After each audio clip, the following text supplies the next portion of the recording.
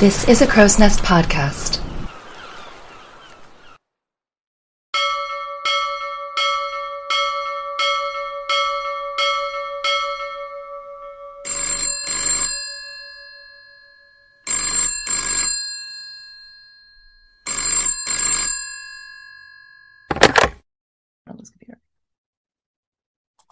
Ahoy, and welcome back to a very special Titanic talk line where I am going to be joined by some very important guests to talk about the RMS Lusitania. But before I am joined by our special guest, in case you've never heard of Lusitania, quick little history.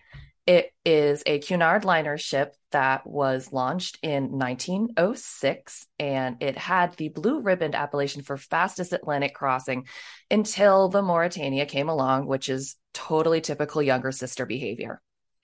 The Lusitania had a pretty lucrative career until it was torpedoed by a German U-boat, U-20, on Friday, May 7th, 1915. And it was a pretty big tragedy. Most of the people that were on board were killed.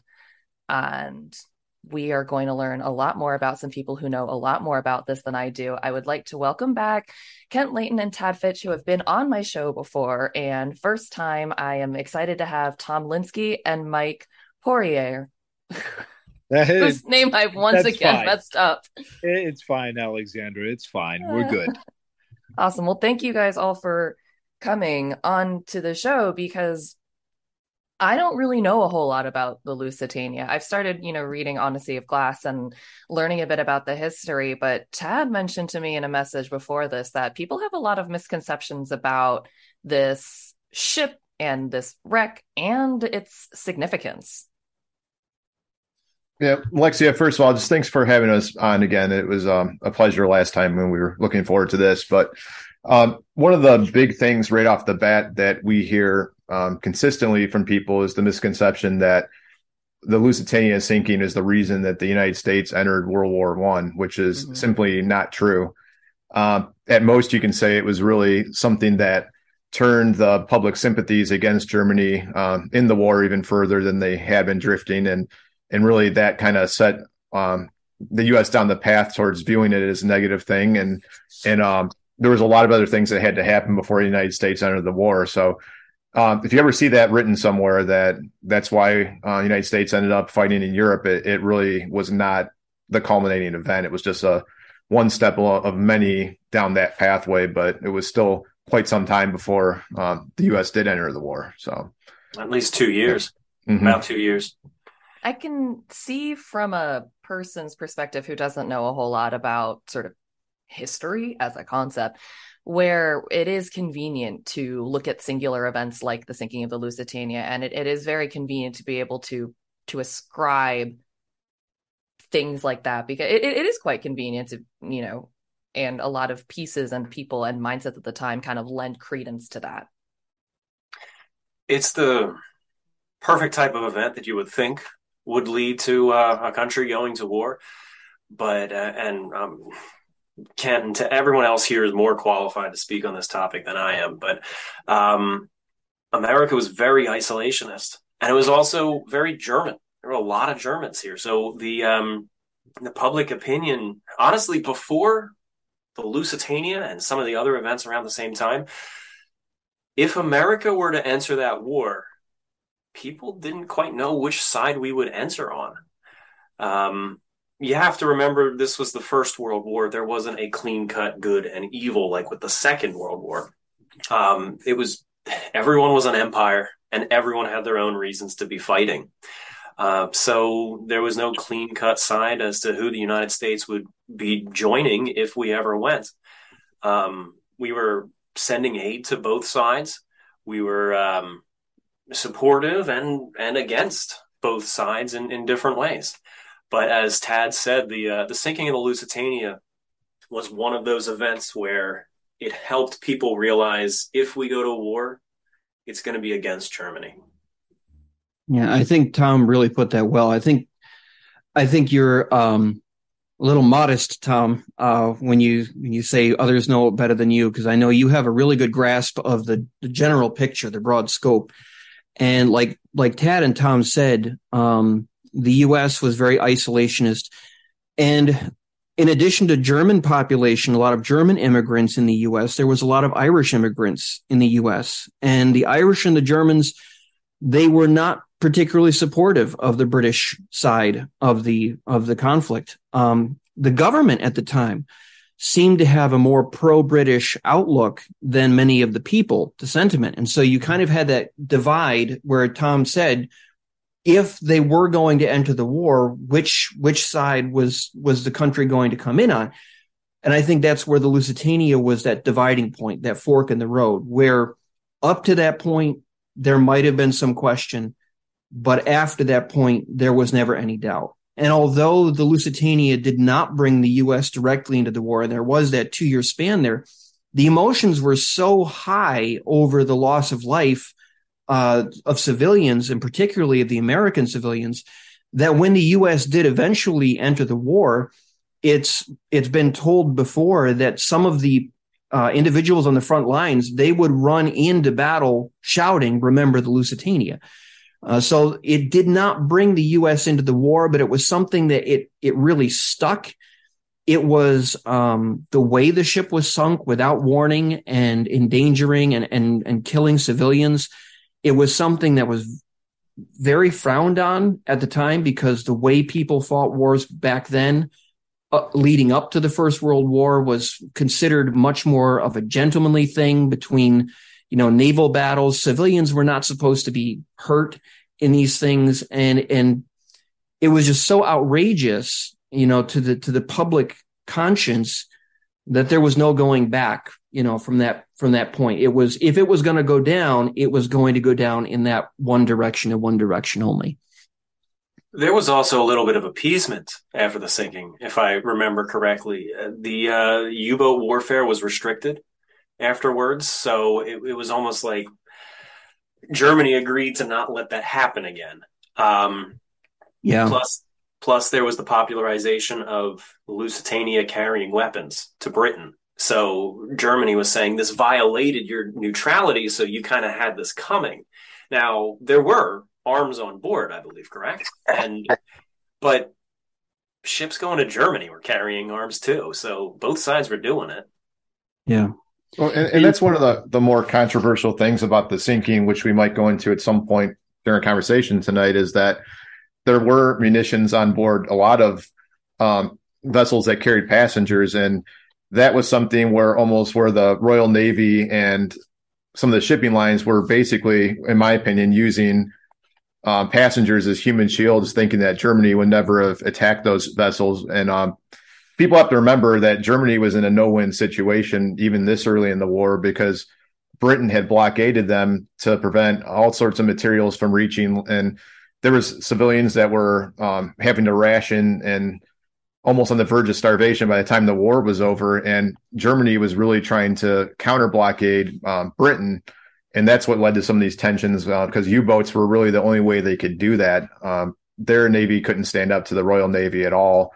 In a head-to-head battles, they just didn't have the resources to rebuild from the damaged and sunk ships. So they really were relying on U-boats to try to counter blockade Britain. And really both sides, if you look at that, there is some international laws that were being violated by both parties throughout the course of that conflict by doing that.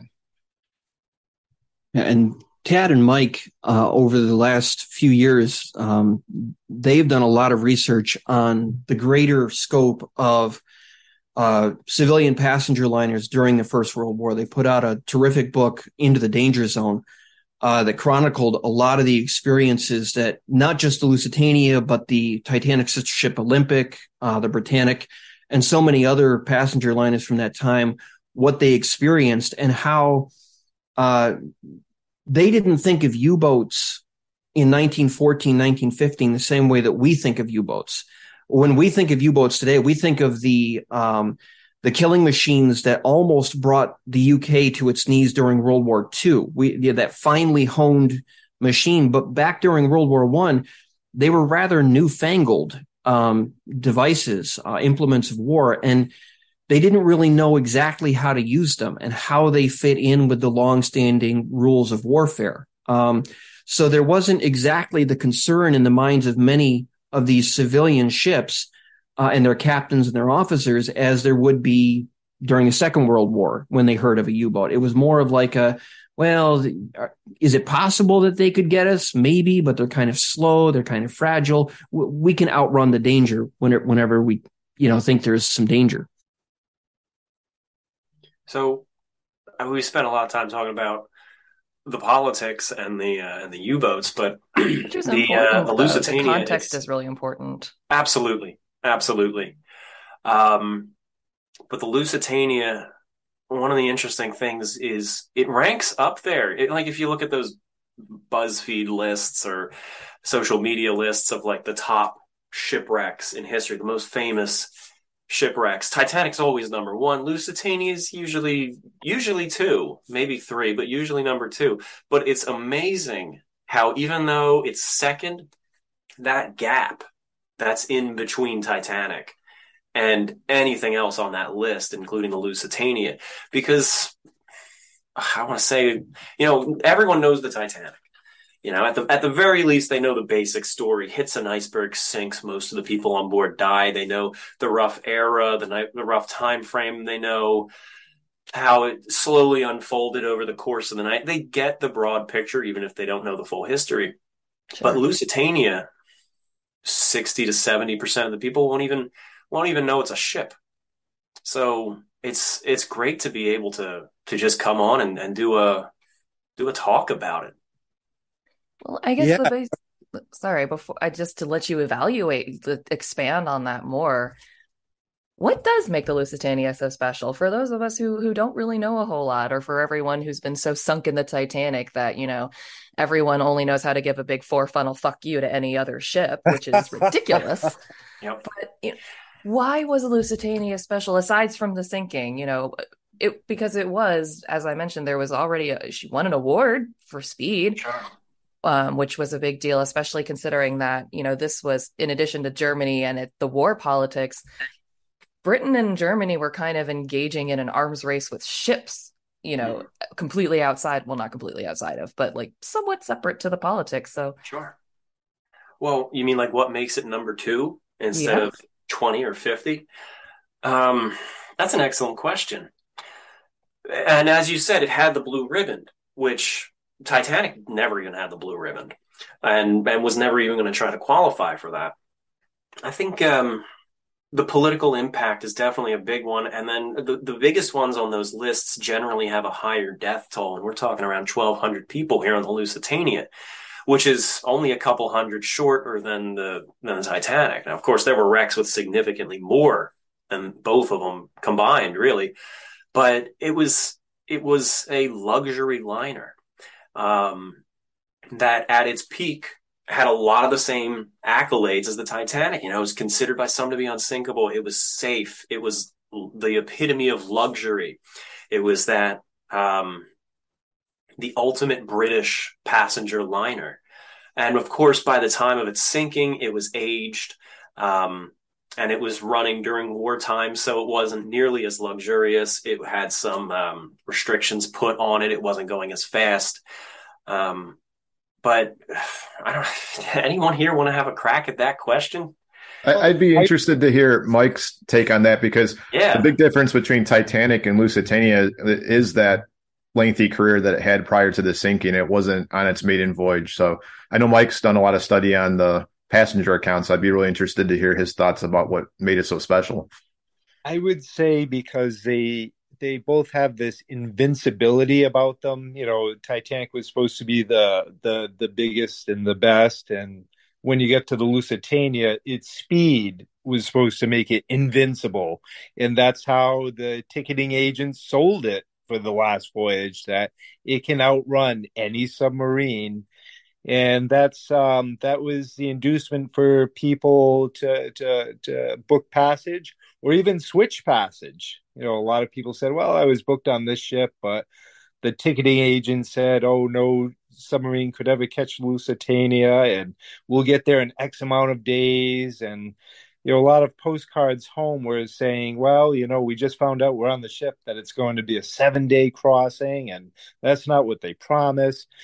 But at the end of the day, they still, even from the impressions they got from the crew, is this ship is invincible. It's gone through these waters, it's been chased, and nothing can stop it. And unfortunately, it was stopped. And the other thing is, Germany has put out so much propaganda, and of course, that's filtered down through the years, even through American authors, British authors. Of course, there's a terrible book by Colin Simpson that basically repeats a lot of German propaganda, and he defended it right to the end. I think he's dead. I'm not sure.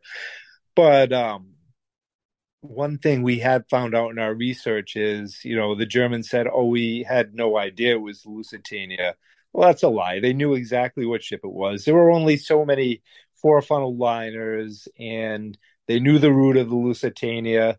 The Lusitania never really altered its route, and that German submarine was there waiting for a big prize. And a few days before, the head of the North German line said, surely we will get the Lusitania. I mean, there's no doubt in my mind that the U-20 was laying there in wait for it, just as the submarines have been waiting for it off Ireland on previous voyages.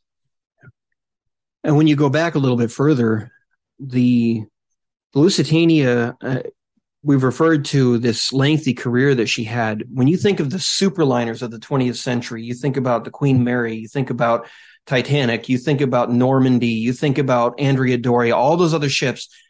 The Lusitania and her sister ship Mauretania were really the very first of the 20th century superliners. As was referred to, they were kind of bred from this competition, this one-upsmanship between Britain and Germany. Kaiser Wilhelm in Germany, his grandmother was Queen Victoria. Not many people know that these days. Even though he loved his grandmother very much and was reportedly very devoted to her, he was also very keen to make sure that Germany kind of was on the road to take first place where Britain had been in so many areas. And from around 1889, when he toured a White Star liner that had just come out, he was known to have said, we have to get some of these ships for ourselves. And he followed through on that. So in 1897, the Germans began putting out this whole stream of super fast, super luxurious ships. And that's why the Lusitania and the Mauretania came into being. Cunard approached the British government. They were in a financially difficult spot. They needed to do something extraordinary. It wasn't just a small jump, a small evolution.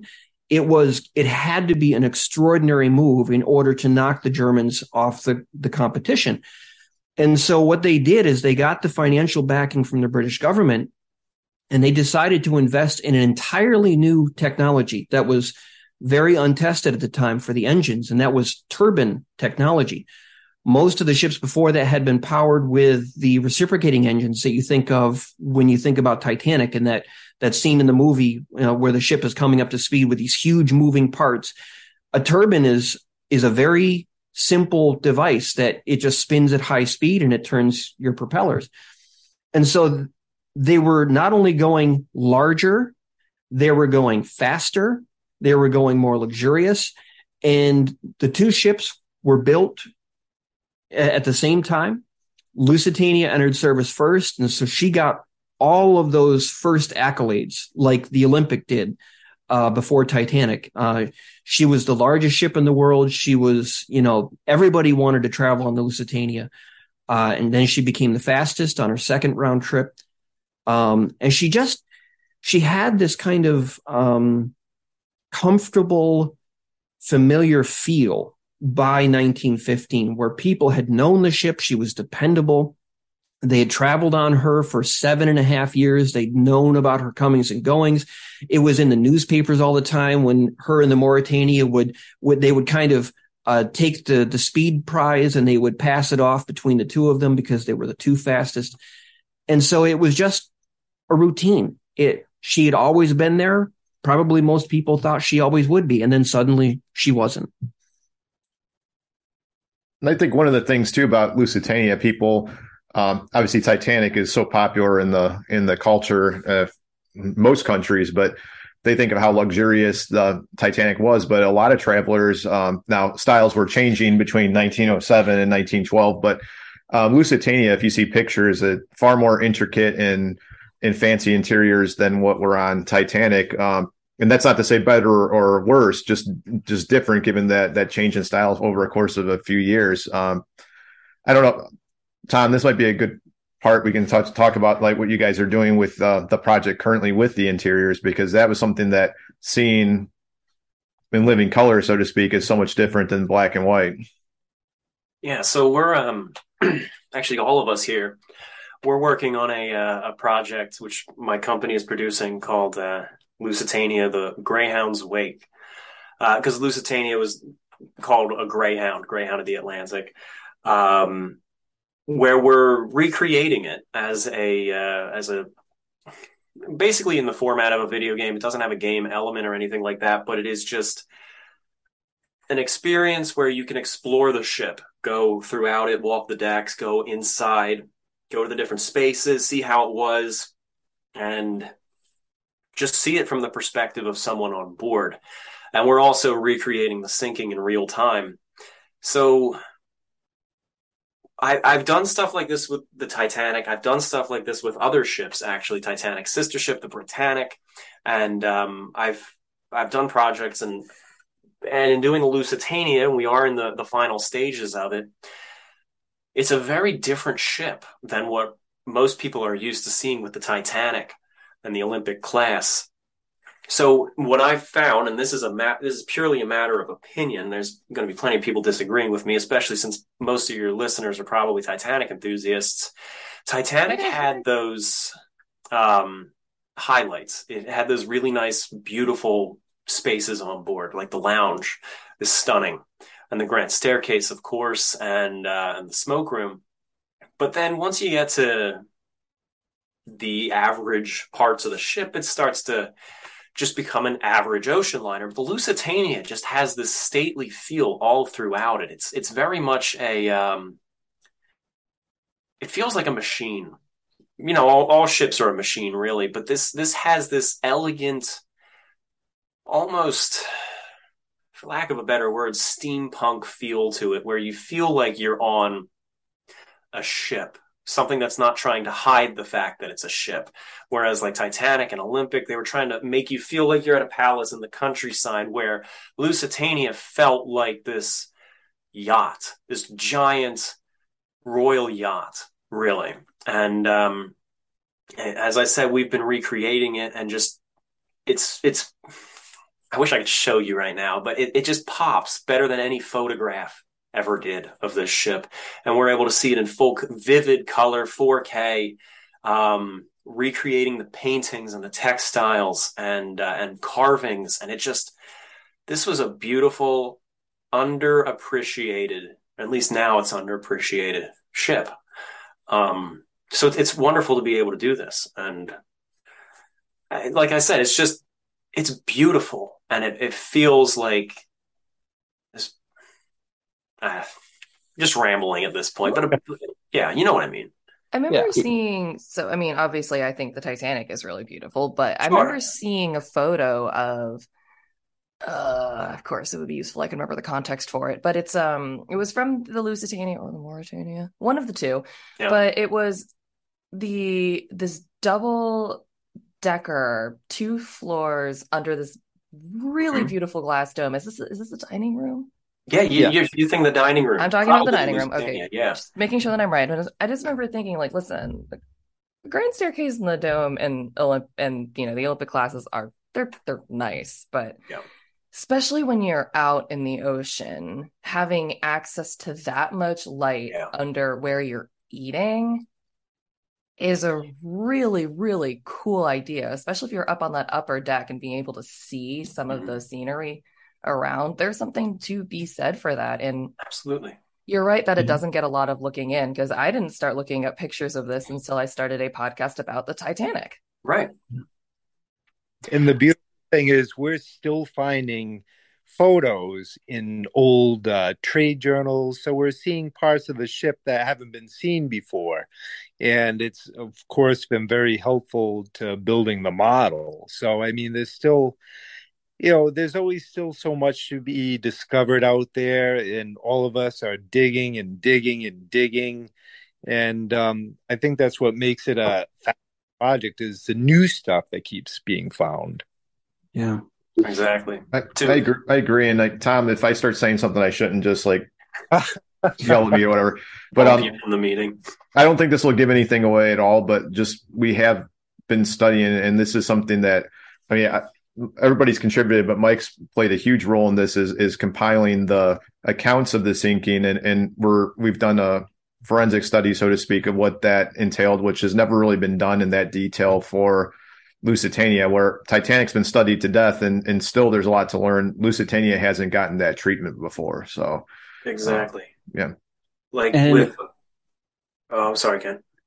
I was just going to say, I think it's really going to surprise a lot of people when they get to experience this real-time sinking, because when you hear these days real-time sinking, you think of the real-time animations that we've been involved in with the Titanic. Those play out very, very slowly over the course of 2 hours and 40 minutes, whereas Lusitania sank in just 18 minutes. And the violence of her sinking and the dramatic nature of the disaster, with the ship listed over on its side and lifeboats falling in the water, I think it's really going to take a lot of people by surprise, the difference between the stateliness of the Titanic disaster as opposed to what they will end up experiencing in the real-time sinking animation for Lusitania in just those 18 minutes. It's Titanic was a slow build up with absolute panic in the last 10, 15 minutes. Lusitania starts with a massive explosion. And it's not just a sinking ship, but you're in a war zone, really. And it's terror from the start, and it goes over on its side. There's no orderly evacuation. It's just absolute pandemonium right from the start. And as Mike and Tad were saying, with the Titanic, when we make a recreation of that like we have in the past, it wasn't easy. I'm not saying it was easy, but a lot of the research had already been done. A lot of that research was done by people in this call or our associates. So it was sort of like a matter of just taking that research and plugging it in. Whereas with Lusitania, very little of it had been done. It's like people had a vague idea. Okay, one lifeboat flipped over, one lifeboat fell, one lifeboat might have come down on another lifeboat. But nobody really paid attention to which boat that was, who might have been in it, where they were, at what time that was. So it's taking a lot of firsthand accounts and almost starting the research from scratch to try to figure out what all of these rumors and hearsays and vague ideas were and where they fit into the puzzle piece, and showing it down to the minute as best as we can. Yeah, and I'd like to thank, I wish Levi was here, but Levi Rourke, because everything I sent him, he dutifully transcribed for us. So it's all in a Word document. So picture like almost 400 survivor accounts in a Word document. That's what we have to draw from. 900 plus pages. Yes. And that's out.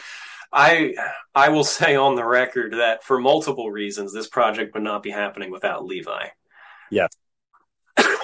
But it's a wonderful piece of history to revive, and a memory to preserve. So it's just great, as I said, because Titanic has always gotten a lot of attention, but it's great to be able to put the focus on something else and give it the, attention and the attention and the memorial that it deserves.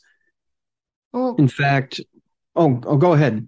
all I was going to say is just that, it's not to say that it's not a good idea to look into other tragedies, but as you pointed out, the Lusitania itself, and it had a long career. It was around for a considerable amount of time. And it was a major disaster in its own right. But as I think Tom pointed out, the cultural gap between anything related to Titanic and then anything related to anything else is indescribably vast. Exactly. Well, we don't, all of us, I think Titanic is one of our number one passions, but there's other ships. It's not, we love maritime history or even just history in general. I mean, for example, later this month, the 31st into the 1st, is the 150th anniversary of the disaster of the SS Atlantic in 1873, a White Star Liner, same company as the Titanic. And I'm putting together a big documentary on that. Mike has been putting together a magazine, a whole magazine issue on that. And it's there's some people who really just focus on that one story of the Titanic, and you see that, and that's fine. But I think that also adds to the fact that all of these people just put effort into the Titanic, really feeds into the fact that some people are only ever exposed to the Titanic. So it's nice to know that our group here cares deeply about multiple subjects and appreciates that life that was lost on the Atlantic or the Empress of Ireland is just as valuable as a life that was lost on the Titanic and worth remembering. And this is something I think that we talked about with you before when Tad and I were on about the Titanic, is that it's so important when you're studying the Titanic to have context. A lot of people, they just look at the Titanic. They don't know anything about her sister ships, or what little they do know, they're usually trying to dig up something to support a conspiracy theory, or that the ships were badly built. They were weak ships that were ready to fall apart at the first, drop of rain that they encountered. But when you look at the context, the bigger context of maritime history, you see the other ships that were being built both before and after. And you see how their design, how their construction compared with that of the Olympic, the Titanic, the Britannic. And you begin to learn that the problems or lack thereof, in many cases, that the Titanic experienced were not uncommon. There were the other ships out there, for example, the design of the Lusitania, her system of watertight subdivision was something that was pretty deficient by modern standards. She had long longitudinal bulkheads with wing compartments that pretty much guaranteed that in a scenario where two or more of those side compartments were breached, she was going to roll over dramatically and sink very quickly. And in fact, her naval architect that designed the Lusitania and the Mauretania said, if one compartment's breached on the side, this is how far she'll roll. If two compartments are breached on the side, this is how far she'll roll. And if three or more are breached, or she rolls over to this angle and holds it for any length of time, abandon the ship without delay. So the Lusitania was not a perfect ship. And unfortunately, what happened on May 7th, it really played into that design weakness, and it accelerated what was already going to be a pretty nasty scenario when the torpedo went off, and made things a lot worse. That was my question, just based on your descriptor, was when a torpedo has hit your ship, how, I don't know how much of the design can save you. Well, I guess it depends on how it hits you and where.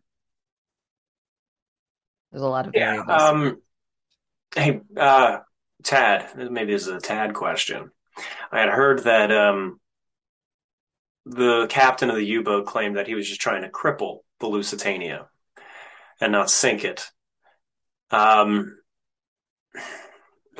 are ships that have taken torpedoes and didn't go down, but that's pretty rare. Tad, have you heard that? Well, and I think there's there's a question about how truthful Schweiger was in his logbook about the attack. There's a lot of details we can confirm from other eyewitnesses, like the appearance of the Lusitania, that it was painted differently during that voyage, the funnel colors, all those things that check out. But I know through this project that we're all working on, I know Kent and Mike in particular had found a number of accounts. Just to give a small example about how he kind of spun some of the things after the fact, was that he said that they had submerged right after the attack and basically sailed away, where there's a number of accounts that state that the U-boat actually surfaced and that people came out and looked and like not necessarily admiring their work, because that's kind of putting a spin on it that we don't know. It could have been just checking out to see what was happening, and it did surface and then sailed away. Where if you took the commander at his word, is that they never surfaced after the attack and just left the scene. So certainly I think there's a little bit of tweaking to make things sound a little bit better after the fact, just like people trying to downplay that, hey, it was a 4-funneled ship, we didn't know what it was. Well, there was only a very, very small number of ships that it could have been. So I don't buy that story necessarily, that they didn't know what ship it was until after the fact. I think that's a little bit of rewriting history to soften things afterwards. And there were other ships that withstood torpedo attacks. There was a ship called the Justitia. I'm not sure exactly how to pronounce it. It was a Harlan and Wolff built ship. It was basically a version of the Olympic class on the same size model as the Lusitania and Mauretania. And during World War I, it was struck. How many torpedoes did that poor ship take, and how long did it take to sink? Yeah. Six over 2 days.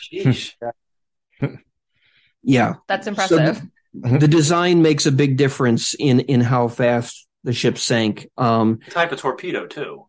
Mm-hmm. Yeah. Also fair. And that gets into a lot of the conspiracy theories that surround the Lusitania, too, because a lot of people will tell you the ship sank so quickly because she was carrying a secret cargo of munitions and they exploded, clandestine cargo that blew up and hastened the ship's demise. Unfortunately, for the conspiracy theorists, the ammunition that was on board was not the kind that was inclined to explode when it was in proximity to another explosion. We're talking more about rifle bullets than about anything highly explosive like gun cotton or anything else. Nuclear warheads. Yeah. We've also been able to narrow down much better where the torpedo probably hit the ship. It was well away from the cargo holds that actually contained the munitions that were being shipped, or the so-called secret cargo that many people like to try and claim was on board. Judging by the way that the German commander Schweiger miscalculated the speed of the Lusitania and the distance of the torpedo and how fast the torpedo was traveling, it seems like he was trying to hit the ship around the engine room, which, as Tom pointed out, probably would have crippled it. It probably would have been a pretty fitting thing, since the Lusitania had her mighty engines had taken the blue ribbon from Germany. It probably would have been something of a bloody nose to take those engines out of commission with a torpedo. But because he miscalculated the speed of the ship, the torpedo hit a bit further forward than what he was actually calculating, and it hit in probably the worst possible spot that you could imagine. The ship listed over in such a way that it was clear 2 compartments were breached by that torpedo immediately. And from there, it was just things played out very badly. I do think from a historical perspective, there's enough comments from crew members on the U-boat that make me think that they were surprised how quickly it sank.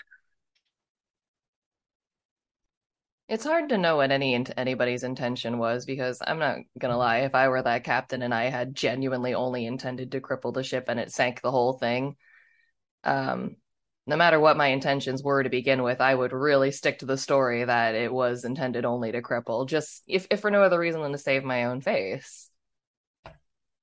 Exactly. And actually, that brings up an interesting point, and it was the reaction to it. And like I'm trying to think of how to articulate this. One of the more interesting artifacts that I've seen from the disaster are the propaganda medals that were made. And what I find so incredible about them is both sides use the exact same medals. Um, because, as you said, sticking to the story to kind of save face, well, there was a lot of complex propaganda being spun and conflicting opinions being made. So what initially happened, and please guys correct me if I'm mistaken here, but Germany produced this medal, this commemorative medal of the disaster after it happened. And on the one side is the Lusitania going down, and on the other side is the Cunard ticketing booth, where I believe it's a skeleton who was selling tickets. And the whole point, I know, right? It's you grim. Can't it's do grim. that. But it's the point of it. It's not to celebrate it. It's to show the British as selling tickets for a passage on a ship into a war zone. And the whole point is Germany is saying, look at how awful the British are for sending these people to their death, and saying that this is ultimately Britain's fault for killing these people. They sold them the tickets. Germany also sent out warnings saying, don't go on this ship. But that's beside the point. So Germany was trying to spin it as Britain is ultimately responsible for their deaths here. Well, Britain got a copy of it and had your exact reaction to that medal, and they actually reproduced it tenfold, or more than that even. I think they made 100,000 copies of that medal, or something like that. A lot. It was a lot. Don't quote me on the figure here. But it was a statement-making number. Exactly. And the point now, using the same exact medal, their copy of it, with no changes as far as I'm aware, was basically saying, look what the Germans are doing. They're celebrating this and making medals. So this exact medal was a propaganda piece for both sides. And I just find that so fascinating. And it's like, as you said about the captain trying to save face, perhaps, it's like, what face are you saving, and what version of the story are you going to currently benefit from? You know what I mean? No, I do. It goes back to the Hamilton question. I think somebody brought that up on my show a long time ago, of like who lives and who dies and who tells the story are all extremely important to the history. Exactly. I didn't know that it about was the medals. Yeah, it's there's a picture of them in like every Lusitania book. I have to look it up. Sorry, Mike, I interrupted you. Oh, no, it's fine. No, but what I was going to say, it was in Germany's best interest to sink the Lusitania, because obviously they already had the propaganda that, it was a warship and it was secretly armed and there were troops aboard. But I mean, in truth, the Lusitania and the Mauritania could be converted, and those two superliners would have been. I mean, it certainly it would have hurt Germany's chances if they were converted. So, what better thing for them to do is to take one out? And the Mauritania eventually was converted over to be active during the war. So, I really do think they were trying to sink it. I mean, it would make sense. As you said, the Mauritania was recommissioned the same way the Olympic was commissioned. Now, admittedly, the Olympic was not as fast. So if I saw both of those coming towards me, I'd be far more concerned with the Mauritania. Right. But I still wouldn't want the Olympic coming after me. It's just big. They're both big. They're just huge. They get on top of you, and it's like, well, I guess that's it. And there was only a difference of 2 or 3, knots difference in their top speeds. That's the enough. Olympic, yeah.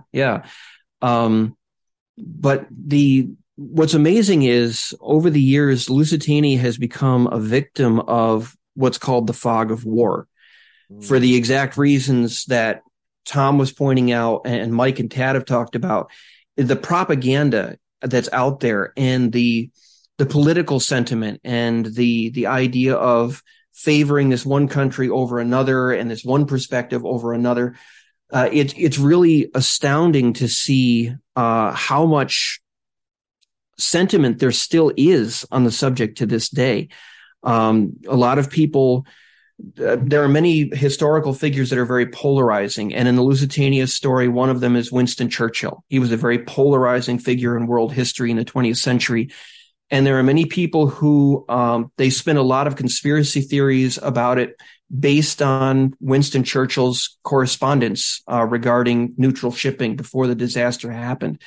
So you have a lot of this out there, and it's amazing how much more complex that makes it for us when we're trying to study. Here we're studying the history of how the ship lived and died. What happened in those 18 minutes? What was the technical features of the ship's construction?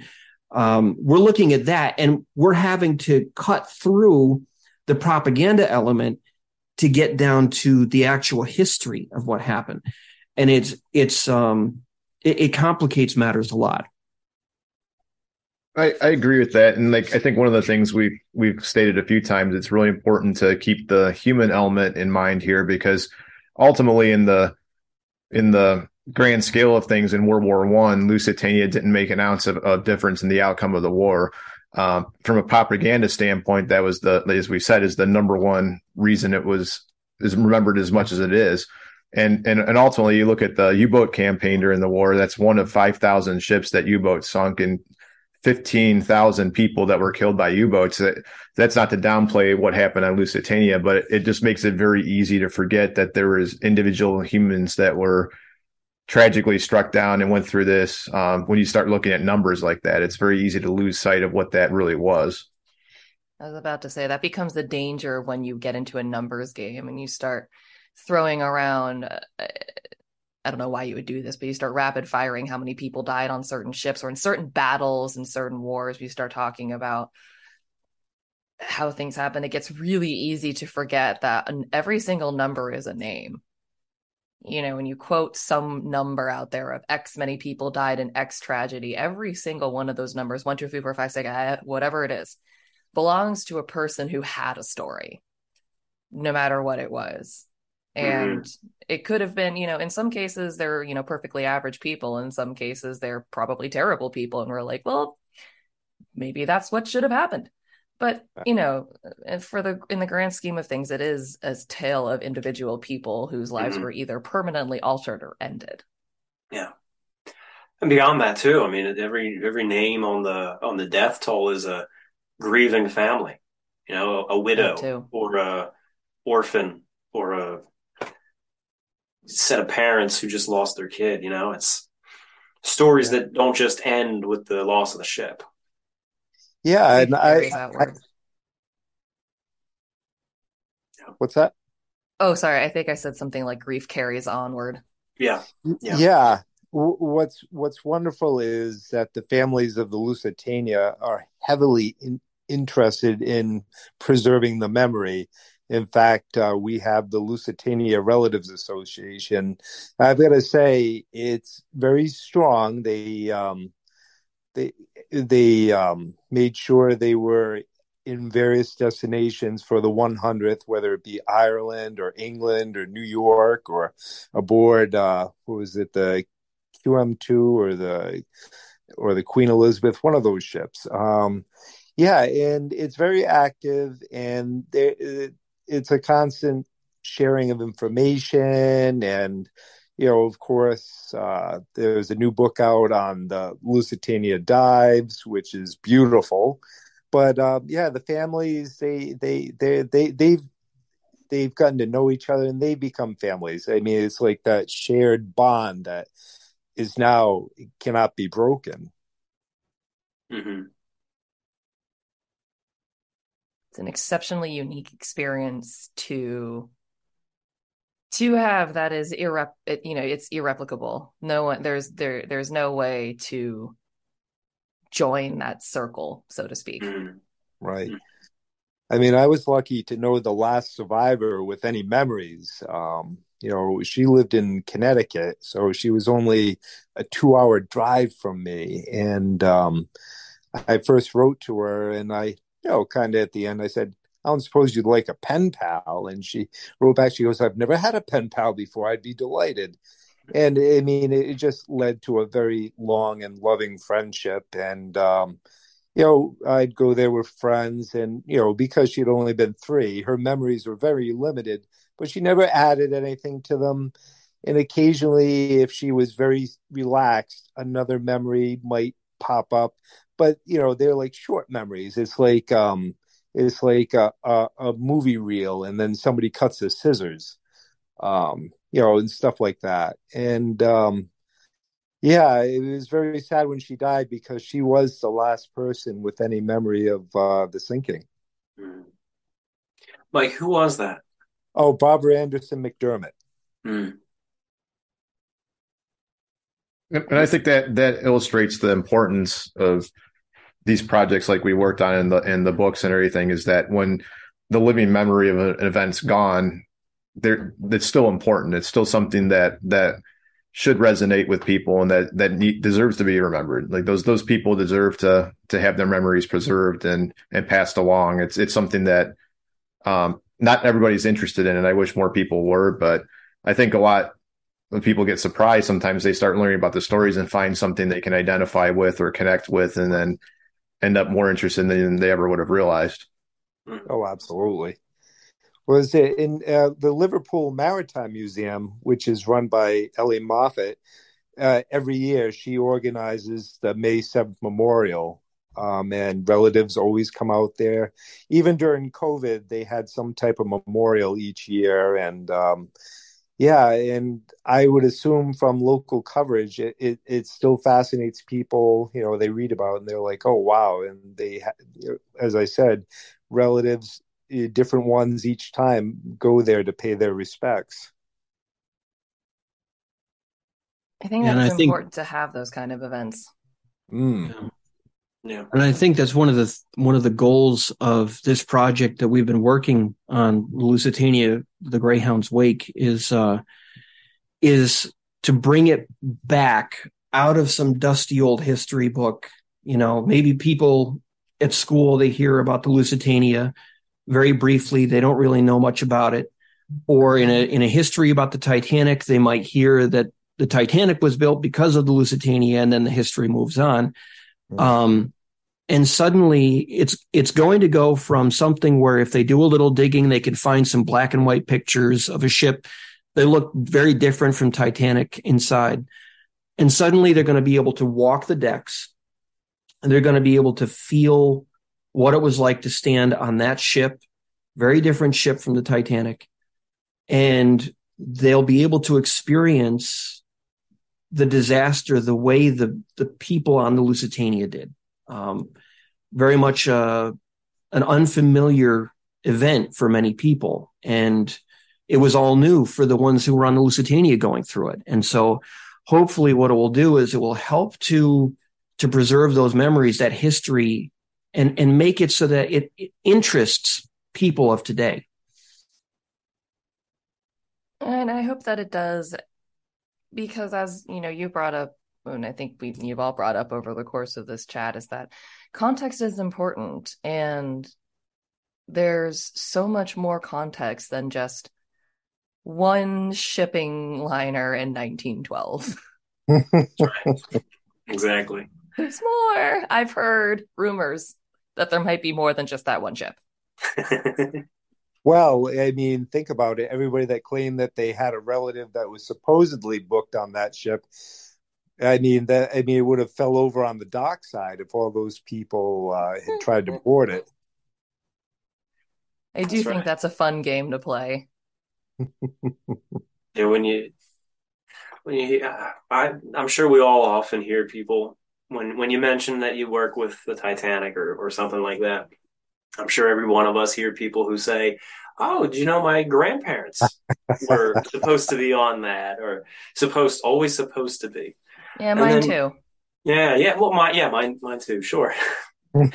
That's yeah. And then you just go, okay, cool. That's so cool. I think I told Tad and Kent that whenever someone approaches me with the did you know that it wasn't the Titanic that sunk? It was the Olympic. I hit them with the, actually, it was the Britannic. I just want to watch Actually, a it didn't blue even screen. sink. Well, I know. I just want to watch them blue screen for a minute. But now, if somebody ever does that, oh, my grandparents were supposed to be on the Titanic, I think I'm just going to hit them with, oh, mine were supposed to be on the Lusitania. There you go. There you go. And then like leave the conversation. Yep. But I mean, as funny as the conspiracy theories are at the end of the day, I do hope that people actually really come to. I hope that people, especially people listen to my show. I hope that when they get this game experience, when the experience is available, that they actually do the walkthrough and, really drink it in, because it doesn't get a lot of looking in. But the photographs of the Mauritania and the Lusitania are really beautiful. And it was a completely different style from anything the White Star Line was getting up to. So it's just different in all kinds of ways. It's interesting because it's, those 6 or so years between the construction of the Lusitania and the construction of the Olympic class and the Titanic, one is really the end of the Victorian era, and one is very much the beginning, I guess it's kind of the middle of the Edwardian era. And you feel that difference in style, and you really can see it with everywhere. Like Titanic was more spacious, and it was trying to be as spacious as possible. It wanted you to feel like you were in an open area, a large sweeping room, where in Lusitania, they just worked with what they had. And even then, and even then, the Lusitania was making upgrades towards the end of its career.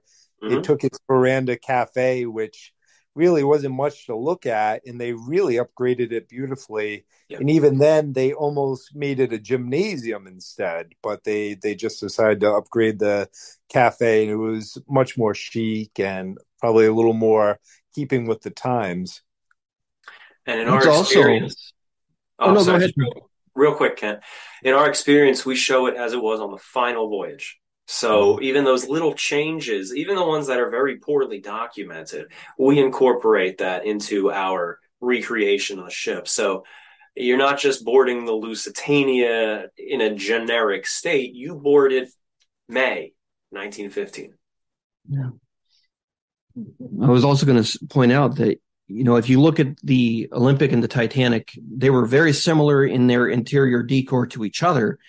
But if you go further back and you look at other White Star ships that had come before them, like the Adriatic, other entrants of the Big Four, even the Oceanic of 1899, you look at the pictures of those older ships and you say, boy, that looks a lot like Olympic and Titanic. It's interesting because the White Star Line had more of an evolutionary concept to their interior decor, whereas the Lusitania and the Mauritania, Cunard actually hired an interior decorator, designer, architect for each one of those two ships to take this bare bones platform that was basically identical and to create a different interior experience with each one of those ships. So with Lusitania, you had a lot of white colors and with Mauritania, you had a lot of exotic veneers and woods and inlays and things like that. And they were two totally different ships from each other and from pretty much anything that came before or went after. And to actually see that one off that was the Lusitania in her 1915 configuration, the way it's being built now, it's just stunning to look at and to kind of drink it in, as you said, and to feel it. I'm sure that the answer to this question is variable, but do you have an approximate timeline of when you're hoping to launch the Greyhound's Wake? We're taking it casually. The thing is, in previous projects that I've been involved in, there was always like a fundraising effort and things like that. But in this case, it's just self-funded, and we're making it casually as we go on at the pace that we want to do it at. We all have day jobs. We all have hobbies and lives. So it's sort of just like, we want to get it done. We're all ready to call this project complete, but it's just as it comes together, it'll be done. Exciting. Well, I hope that people who are listening to my show go and look that up when it's live. I hope that they do, even just on their own, a little bit of research. read the entire Wikipedia page. I only read you 3 sentences. Like, if nothing else, get a little bit of insight, because as these guys have talked about during the very generous donation of their time, this is, I have now how many episodes of my show dedicated to talking to different people who like Titanic, different people from everywhere. And this is the first time I've ever spoken to people about not Titanic. So I'm hoping maybe they'll go and read a little bit more. Well, these three gentlemen right here have all written wonderful books on the subject of the Lusitania, or at least adjacent to the Lusitania. Like I'm looking at right here. I hope it's not inappropriate to give a quick shout out, but Never. I know Mike and Tad's new book which is knocking over half my bookshelf right now, Into the Danger Zone, which, as we started out the conversation about U-boat warfare, it's just a phenomenal book. I haven't read it all yet, but it's wonderful. And right on the back is a painting of the Lusitania getting torpedoed. So there's just, I wrote feel that down. Yes, Into the Danger Zone, and I just feel like I never feel like I'm an expert or even a historian on these subjects, and that's fine. I don't need to be. I want to tell a story, but I feel like I'm in very, very good company with people who are historians, who I feel are the best in their field or some of the best in their field, and it's just a privilege to be able to participate in these projects and continue to participate with these fine researchers. And just working with Tom and these guys are great because you want people that have that drive to get it right, and we're all poring over these accounts, and I've had to go back and say, well, I made a mistake about this, or I was wrong about that. Or some others in the group, like Tom, have noticed stuff that I've overlooked. And I said, gee, I hadn't contemplated that. So now you've got fresh eyes, and we all have the same shared goal, is to get this right. And, it's been a wonderful group effort. So, well, it's been amazing to have you guys on, Kent and Tad again, and Tom and Mike for the first time. I learned a lot. I also have a lot more to learn about the Lusitania, so I'm going to go do that, and I'm probably going to order a copy of that book as soon as we hang up. There's always more to learn. And I'm sorry. I want to say I think it's great what you're doing. You're bringing these stories to a fresh audience, and I'm always happy to help. And I know probably the same with Kent and Tad and Mike.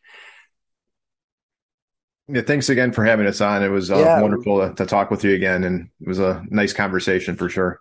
Yeah, thank you. We appreciate it. Thank you. Thank you. Titanic Talkline was created and produced by me, Alexia. Be sure to keep up with the show on all the social medias at Titanic Talkline on Facebook, Instagram, and Twitter. That is all one word, Titanic Talkline, TITANIC If you want to get in touch, be on the show, sponsor the show, or have a question or anything you want to tell me, send me an email at TitanicTalkline, again, all one word, at gmail.com. That's TitanicTalkline at gmail.com. Thanks so much, and I'll see you next time. Bye!